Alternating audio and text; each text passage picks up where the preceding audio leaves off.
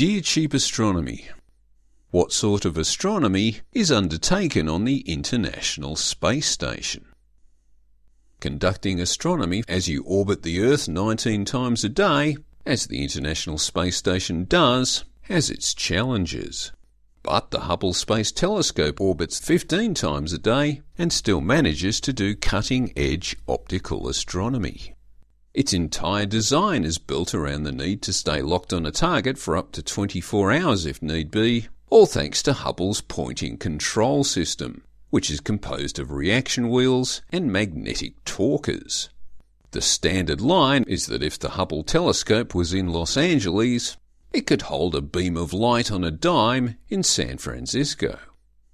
However, you just can't do this on the ISS, since it's full of moving parts, people floating around, spaceships docking, the occasional engine fire to maintain orbit, all of which causes a lot of wobbling, notwithstanding the station doesn't have a pointing control system.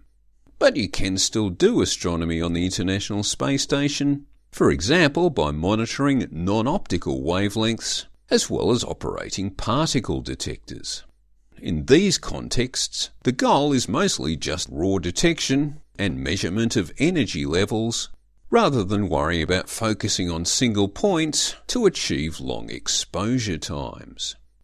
Nonetheless, the Neutron Star Interior Composition Explorer, which NASA somehow acronyms into NISA, can actually lock onto targets.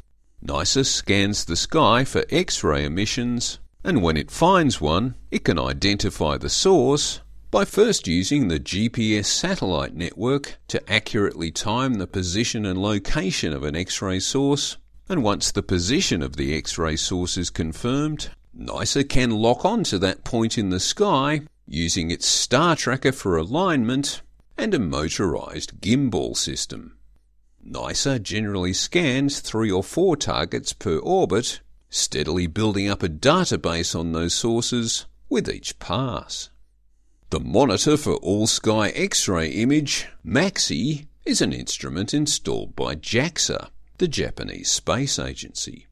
It uses a different approach for X-ray astronomy, undertaking an ongoing survey of almost the entire sky as the International Space Station orbits the Earth every 96 minutes in its laterally shifting orbit. X-ray sources such as X-ray pulsars and accreting black holes are often transient events, meaning they could be easily missed if we aren't continuously scanning the sky for them. Another JAXA instrument is CALET, the Calorimetric Electron Telescope, which is mostly a particle detector for cosmic rays, which are composed of high-energy electrons, protons, and heavier nuclei, although it can also detect gamma rays, which are high-energy electromagnetic radiation. CALET's objectives are to better understand cosmic rays and their sources, as well as to find evidence of dark matter, something it's still trying to unequivocally do. And in that same space, there's the AMS, the Alpha Magnetic Spectrometer, which is a CERN instrument. Yes, those same folk that brought you the Large Hadron Collider also have a space toy.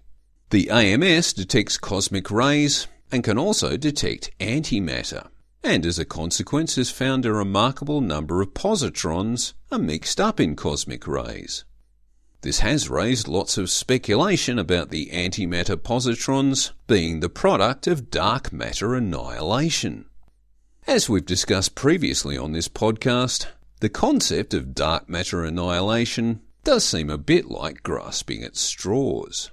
There's certainly a hefty weight of circumstantial evidence for dark matter's existence in the rotation of galaxies and gravitational lensing, for example.